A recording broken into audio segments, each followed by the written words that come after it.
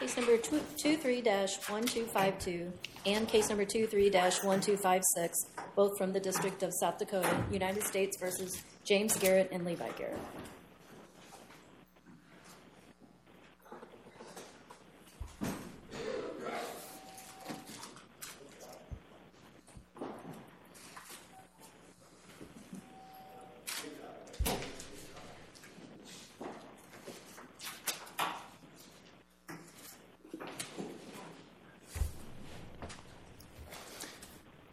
Mr. Beardsley, go ahead.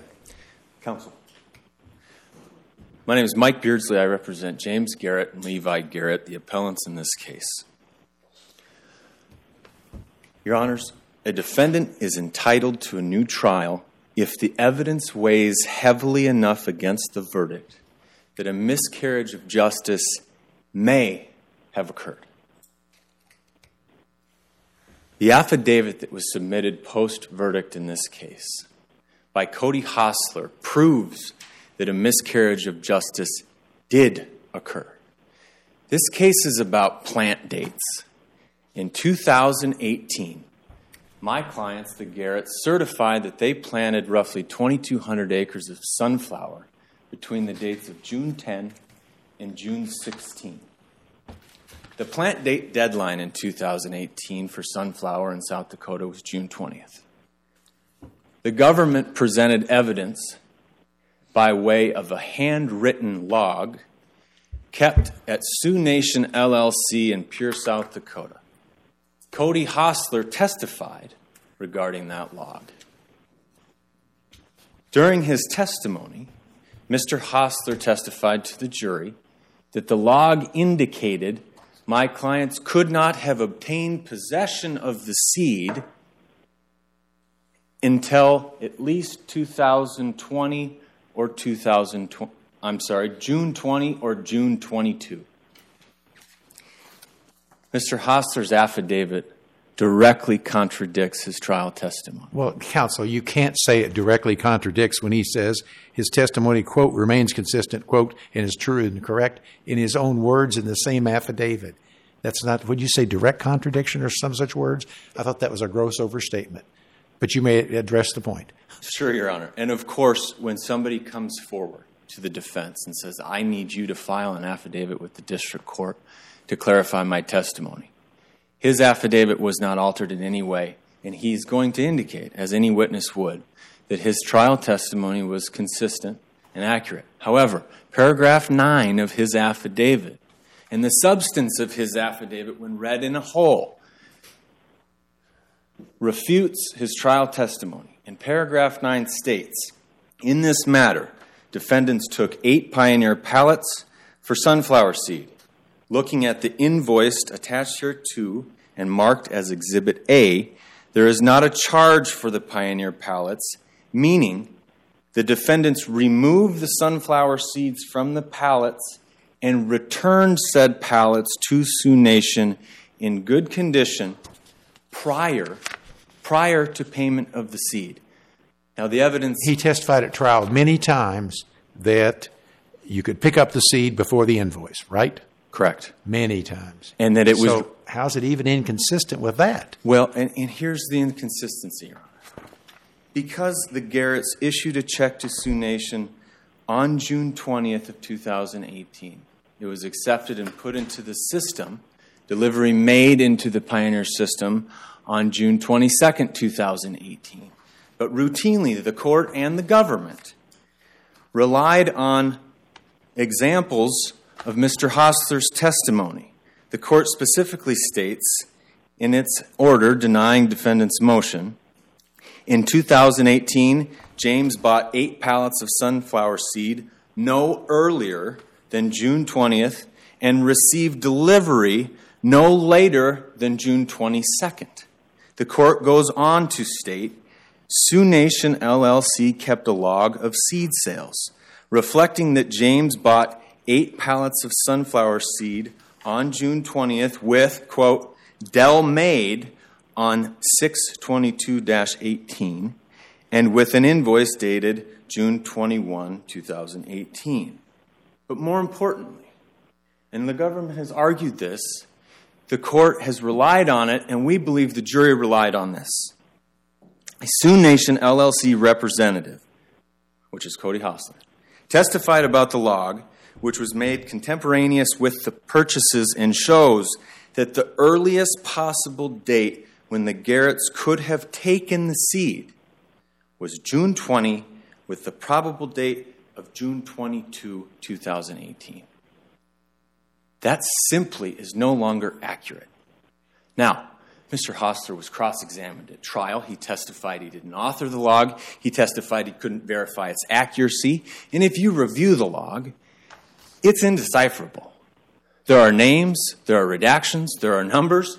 There are names like my client's name, James Garrett, without a date next to it. Okay? But the issue before this court is whether or not a jury should hear the accurate interpretation of this log. And we believe that they should, Your Honor. Because the affidavit is the only evidence, the only reliable evidence that the United States government had and that the jury relied on in convicting my clients on counts 4 and 5. Now, you're going to hear from the government about witness testimony of my client's neighbors that came in and they said that there were weedy conditions. They didn't think that they ever planted. But you have to remember, the government also charged my clients in 2016, in 2017, and in 2020 for the exact same allegations. But the difference is, in those years, they didn't have any documentary evidence or a third-party seed distributor to place possession of the seed past when they certified that they planted. They had neighbor testimony. And you know what the jury did? The jury acquitted my clients on every single other count. So I don't believe that the witness testimony surrounding the charges in 2018 was reliable. And in addition to that, every one of them testified that they couldn't tell when my clients put seed in the ground. Now, farming practices can be very difficult, and I had to learn how to do it, and I had to learn many nuances of how farmers do it these days. And what my clients did was called a no-till plant method, meaning that you can insert seed into the ground before you burn down the vegetation with chemical. In fact, you can put seed in the ground, and the testimony was from everybody, including the producers and the experts in this trial, you can wait days, sometimes weeks, before you burn down the vegetation with chemical. The bottom line is that the neighbors couldn't possibly tell when my clients planted, what they planted, or where they planted. And no evidence was ever proffered by the government during trial to do so. Now, it's important to remember, there's no allegation that in 2018 my clients didn't plant sunflower. They purchased 185 bags of sunflower, which was appropriate to plant roughly 2,200 acres of land. Their only allegation is that they didn't put the seed in the ground between June 10 and June 16. And the only evidence, reliable evidence that they had before this jury was they couldn't have put the seed in the ground between those dates because we have a record, even though it's a handwritten log on a yellow sheet of paper, and testimony that says they didn't have What about the herbicide? Thank you, Your Honor. They also rely on a spray record from July 7th. Now, it's important to remember that on June 27 and June 29th of 2018, 2 massive hailstorms went through the Sully County area, right over my client's property. Okay? There has been testimony that the hail was so devastating it destroyed buildings, it destroyed cars, and in fact, one witness said it would even drive a crop right back into the ground. There was testimony that acres and acres of pasture land was wiped out and looked like a golf course. After this storm, on July 2nd, my clients filed a notice of loss with their insurance company. An adjuster was assigned, communications began, and my clients received permission to burn down their fields and get to work at planting forage sorghum and feed crop for their cattle. Now, in addition, producers and farmers are able to receive permission to burn down their crop and leave strips in case an adjuster hasn't made it out to adjust the field. That adjuster was Kenny Buckholz. Now, there's documents indicating that there was official written permission to burn down the field sometime in mid-July. But my client, Levi Garrett, testified that they received permission, they left strips, and the field was adjusted.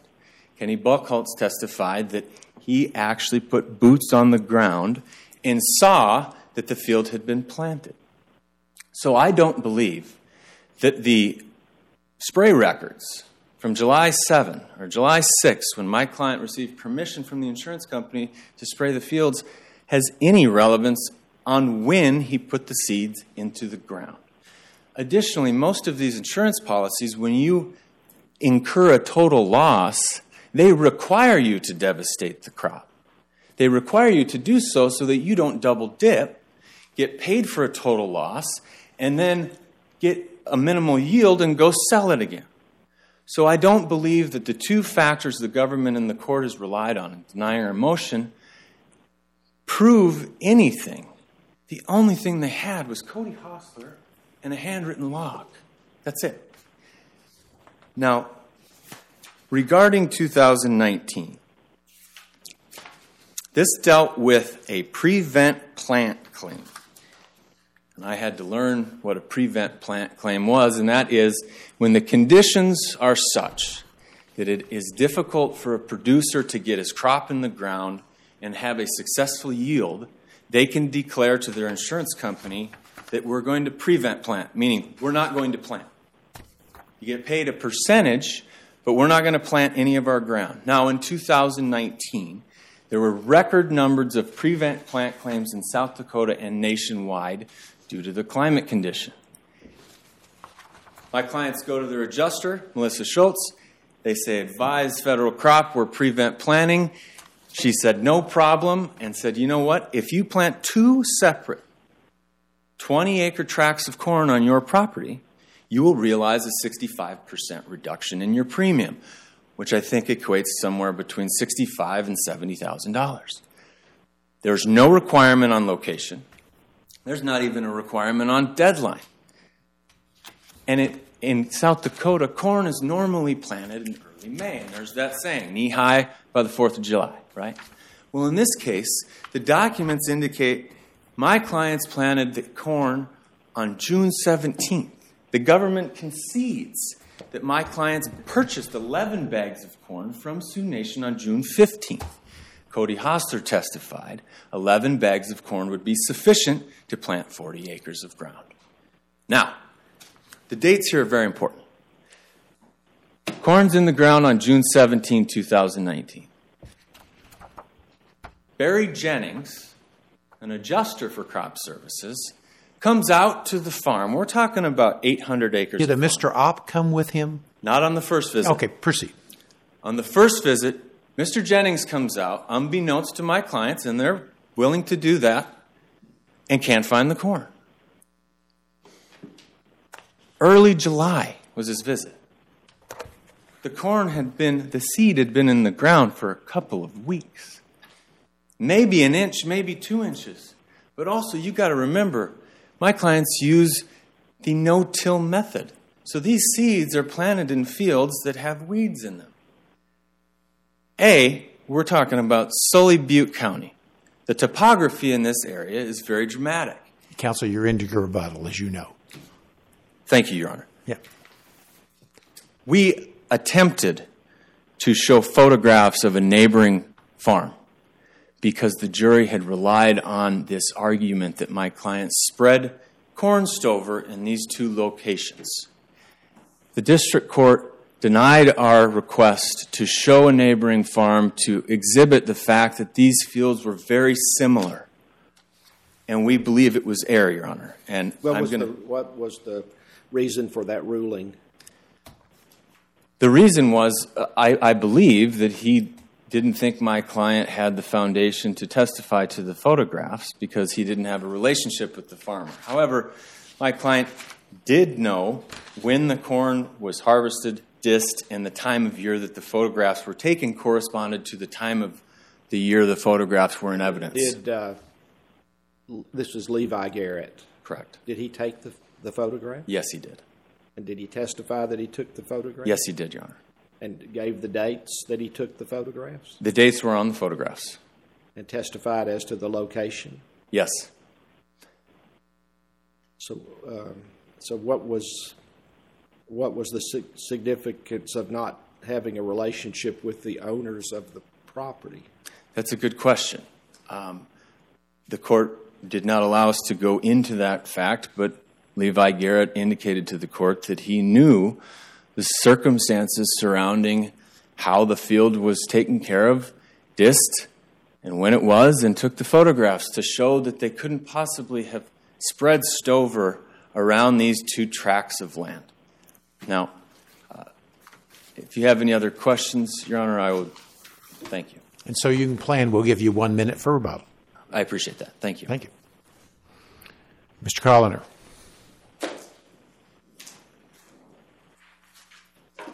Morning, Your Honors. Counsel, may it please the Court. I'm Kevin Colliner with U.S. Attorney's Office, representing the government in this matter, and we are asking that these 3 convictions be affirmed. I'll sort of go in the order that defense counsel went, and I'll address this Hostler affidavit first. Judge Benton, you mentioned that the affidavit sort of starts with this disclaimer that he's not disclaiming his trial testimony. And in fact, when he testified, there were many questions asked about how well he knew essentially when the seeds were picked up, when they were put in the hands of the Garretts. And he testified at multiple places that this record wasn't definitive in terms of the date. I think ultimately on, redirect, he said he thinks it's within a day or two based upon that record.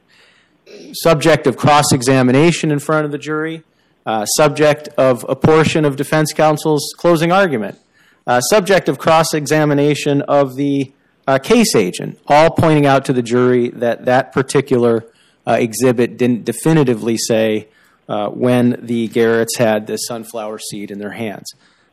Not really in dispute in terms of the trial evidence that exhibit itself didn't definitively say when the seed was in their hands. Why does that not matter? This case isn't about when they got the seeds. The case is about whether or not they planted sunflowers in 2018. And we had, I think, 6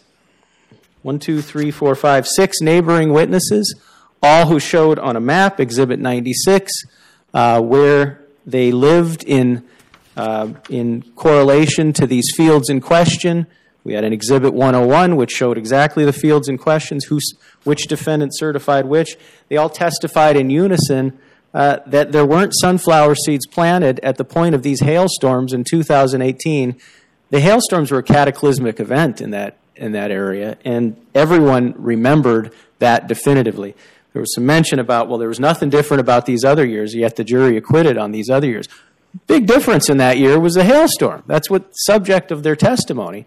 They all knew. They talked about how the Garrett's field, sure, they were never routinely planted when everyone else was planting, but that year in particular, they testified that they knew for certain that those fields had not been planted. Did the neighbors testify about the other years? They testified generally about how we neighbored the Garretts for years and they never plant on time. But were they questioned about the other counts of the indictment? Is what I'm asking. And did they support the government's theory by their testimony? They did, but it wasn't as. So is it true that the counts of conviction were the only counts for which there was documentary evidence from the feed store? I believe that's not correct, Your Honor. I believe there was evidence of seed purchases from some of those other years.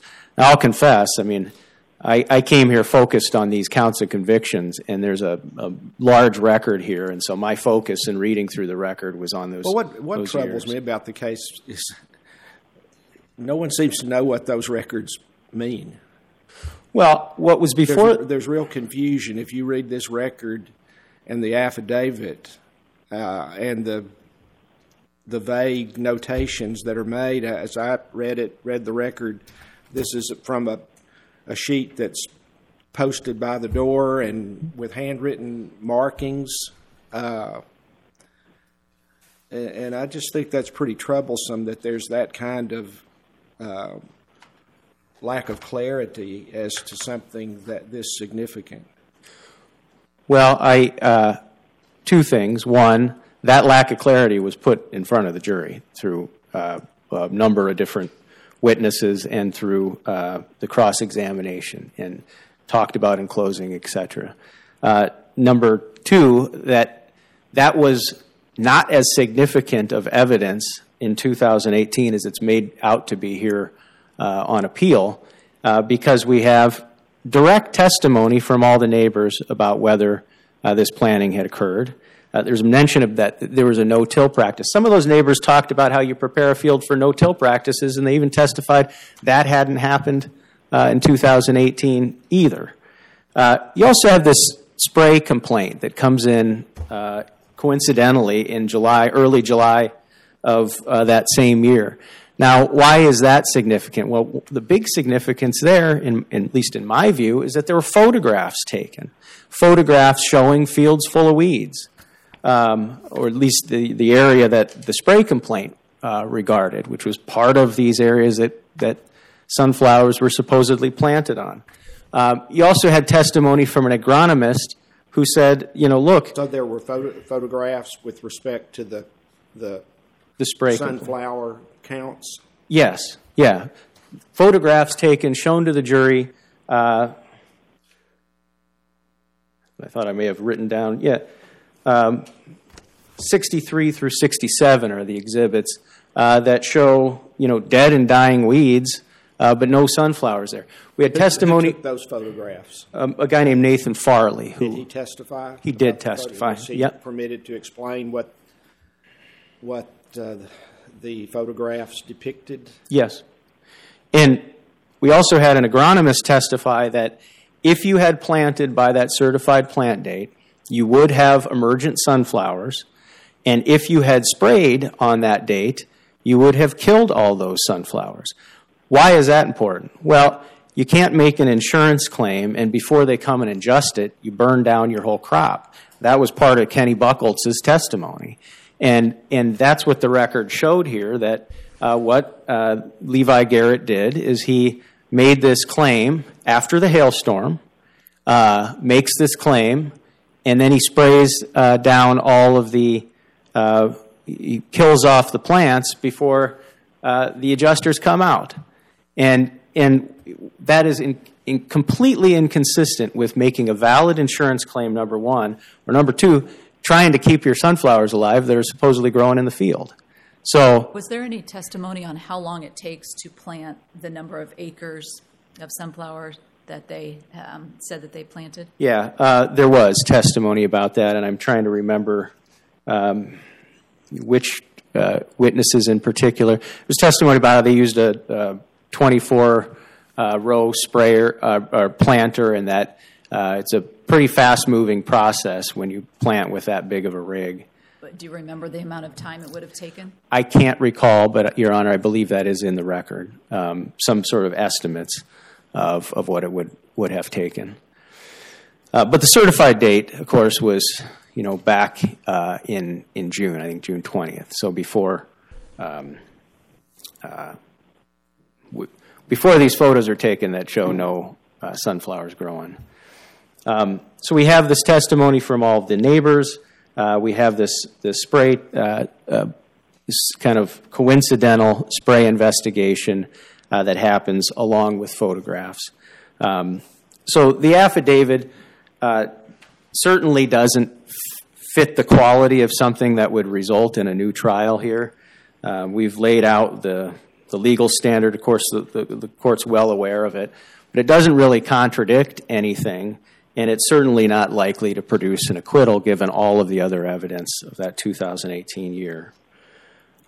2019, talking about the corn and the count against James Garrett, we have these two insurance investigators who go out And one of them goes out once solo, and then Is this sunflower or corn?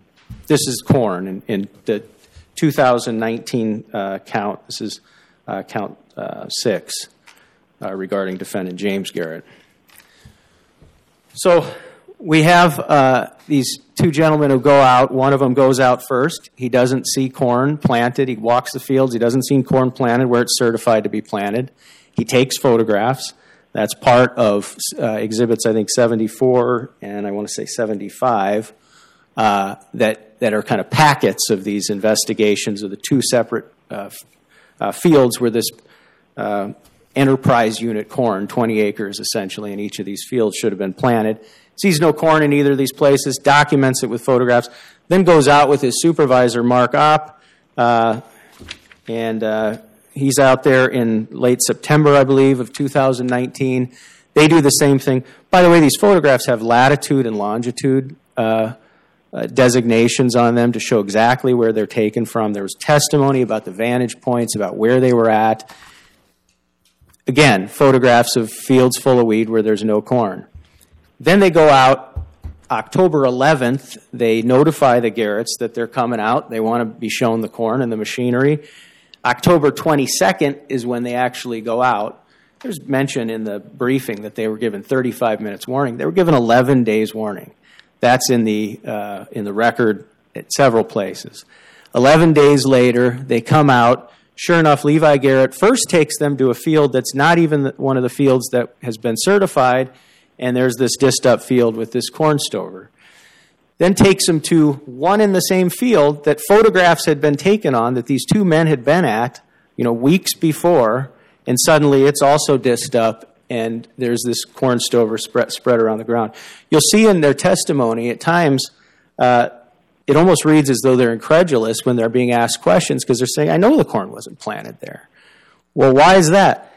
Would have been some corn to have been planted, have grown to full maturity, have dried out, and been harvested in about 3 weeks, right?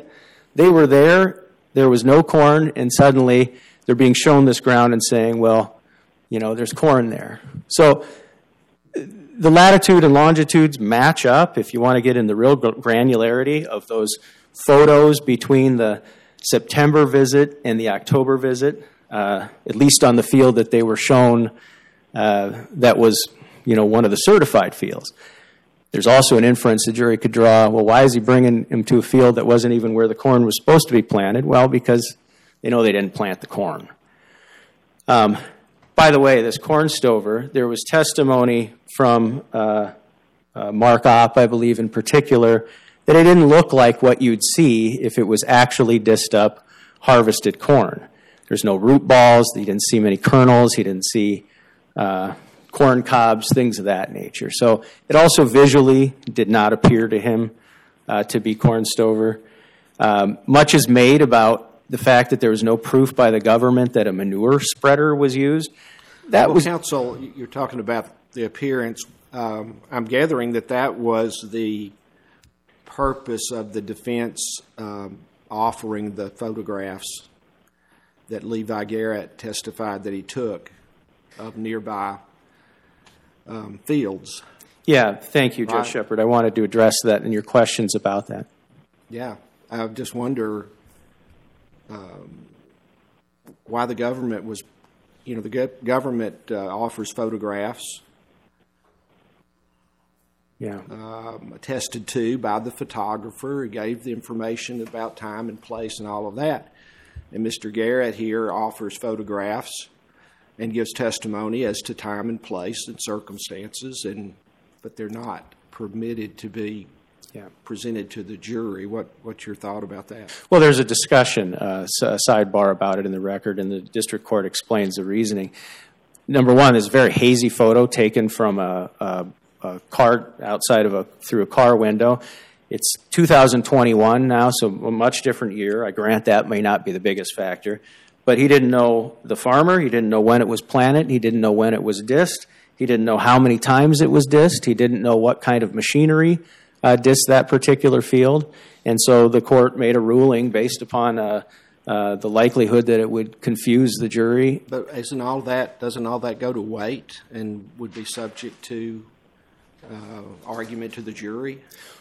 It could, Your Honor, and if it had somehow come in, and maybe it's not a lot of evidence, but well, it's certainly not the type of evidence that could have led to an acquittal in this case, in the sense that there was.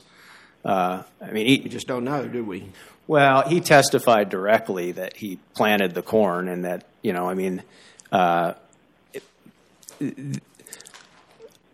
point is, the district court didn't abuse its discretion in denying this exhibit based upon the real lack of foundation here. There was mention that Levi testified about all these things in foundation.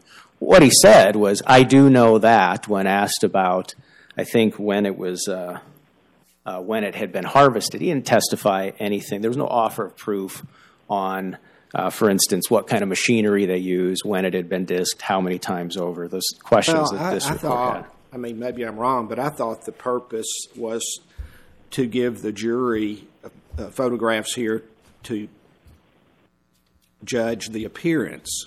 Yeah. Not necessarily all the history of what happened or how it was created, this corn store, but to rebut the assertion by the government that there's something like fraudulent about this, and so here's photographs of a nearby field that has a corn store of a similar appearance. Yeah. Your Honor, I notice I'm out of time, but if no, you answer as long as yeah. The linchpin of the evidence here was, you got guys who've gone out there, photographed these fields. There's no corn. There's full of weeds, and 3 weeks later, suddenly they're being told, "Yeah, corn was planted here all along, and now it's been harvested. It's dried out and been harvested at this point." And so, this testimony about what they had spread over the field, it certainly seemed to show that they were engaged in some subterfuge, but that wasn't the only evidence about that. They brought him to the wrong field, and they clearly were claiming that corn was planted somewhere where these two men knew it hadn't been, because they'd been standing there three and a half weeks before. So, okay. Thank you for your argument. Mr. Beardsley, rebuttal. Thank you, Your Honor. First of all, the two men went to the wrong fields. The FSA maps had indication on them of the location of the corn was different than where the corn was planted. The first gentleman came out in September when the corn would have been at 2 inches at most. Then Mr. Opp and Mr. Jennings came out. They couldn't find it. Did they ever call the farmer? No. In October, they called Levi and said, "I'd like to come take a look at your corn." It was October 11. He said, "Sure, come on out." Now, Levi testifies he had 35 minutes notice. Even if he had 11 days notice, the theory of the government was that these farmers obtained corn they didn't have, because the allegation is they never planted it, a manure spreader that they didn't own, and they spread corn to create a ruse in two separate fields. The fact of the matter is, the photograph of the McCarty farms looked nearly identical to the photographs of the Garrett's fields, and that should have been presented to the jury. Okay. Thank you, Mr. Beardsley, for your argument. Cases number 23-1252 and 23-1256 are submitted for decision by the court. Ms. McKee, does that conclude the docket? Yes, it does, Your Honor. Okay, and we'll stand in recess until 8:30 a.m. tomorrow morning.